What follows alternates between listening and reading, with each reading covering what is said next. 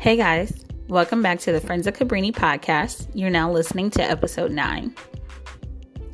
So today we're going to talk about debunking myths of self-directed learning. In other words, those myths that we all see about unschooling. Now, if you're just joining us, welcome.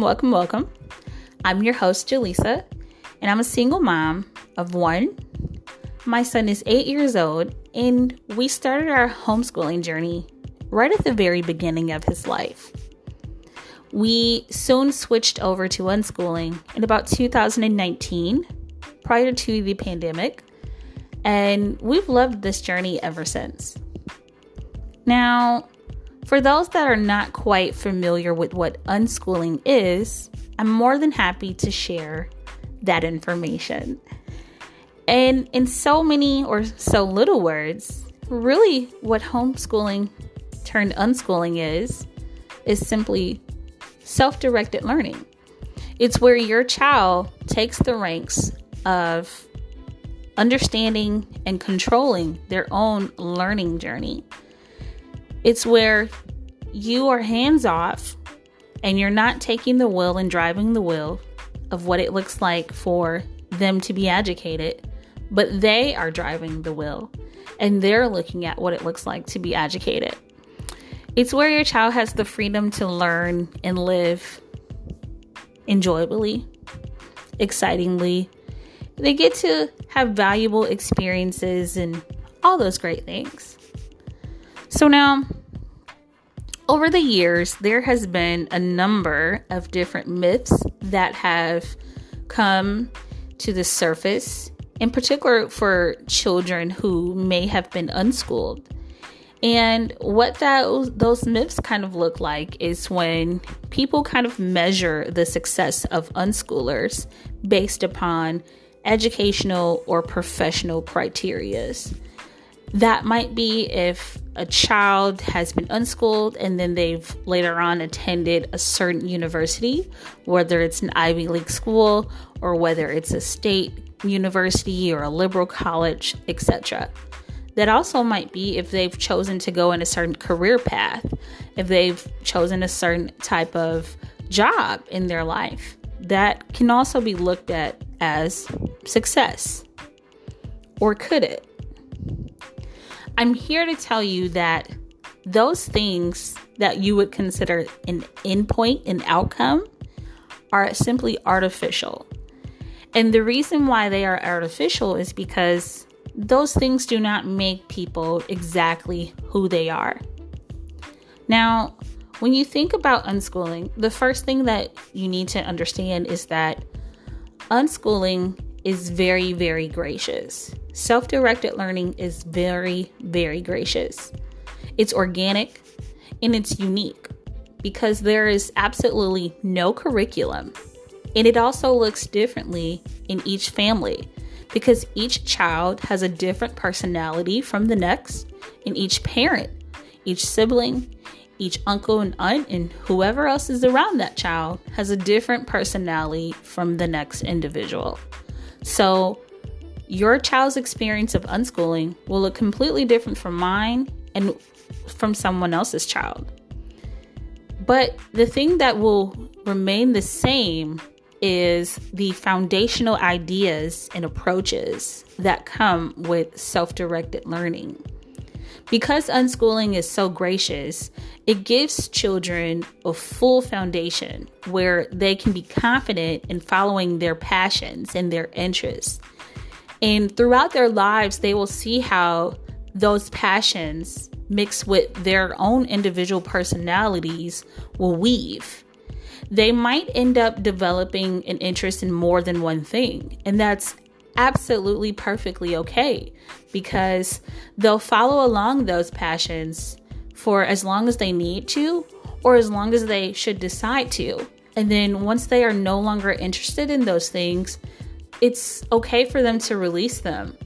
When you think about someone that you may know or may have known who probably grew up doing every single thing that was expected of them.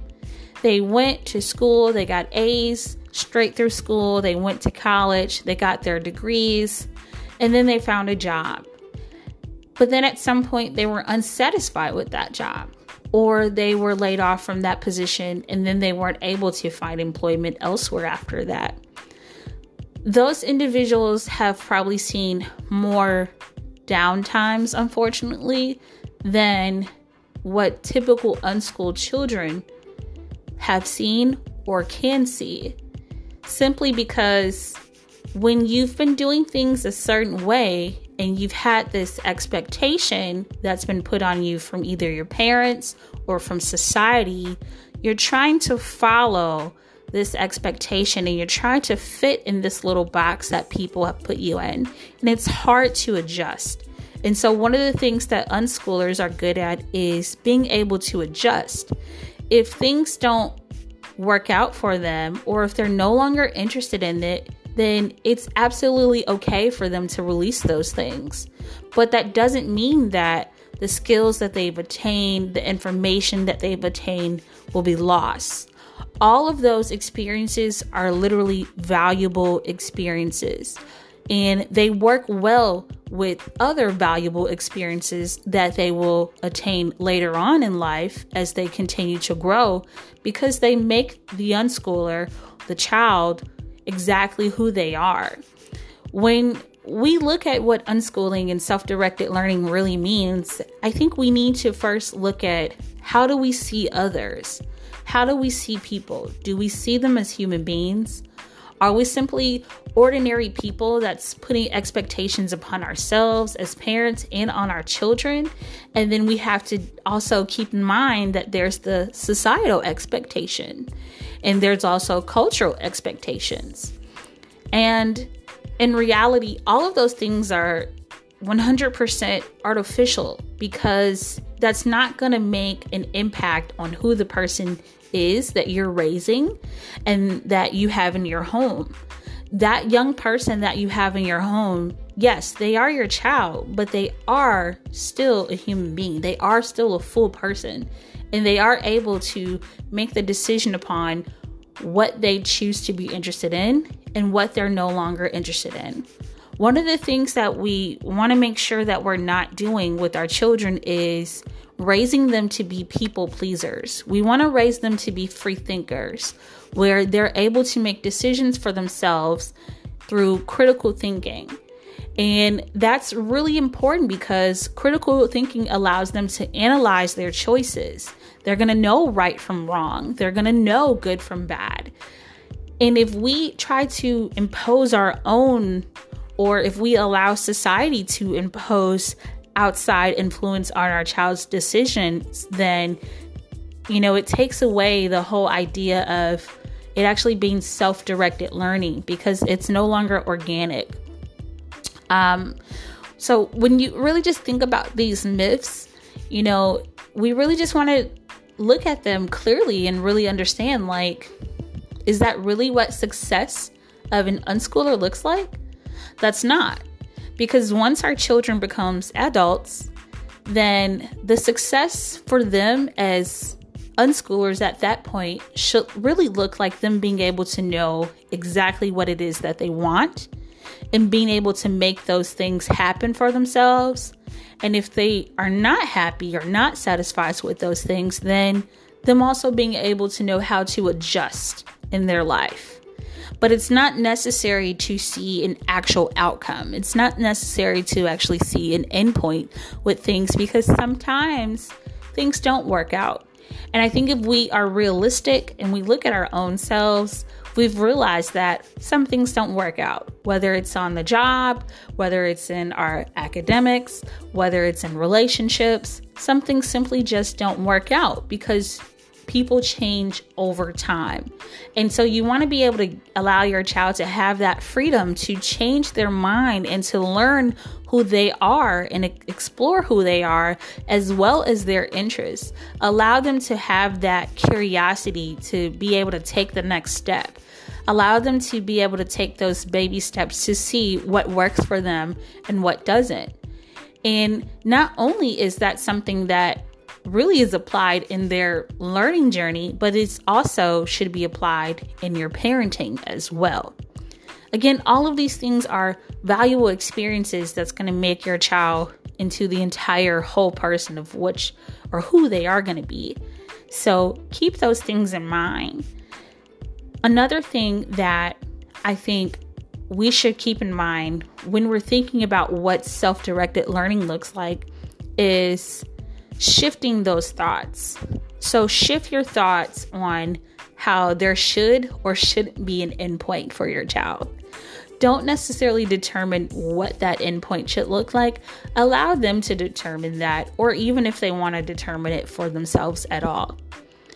A lot of times, we might want to force our kids into meeting or living by certain benchmarks. We might want to bargain with our children to do things such as, like, let's say we want our child to read.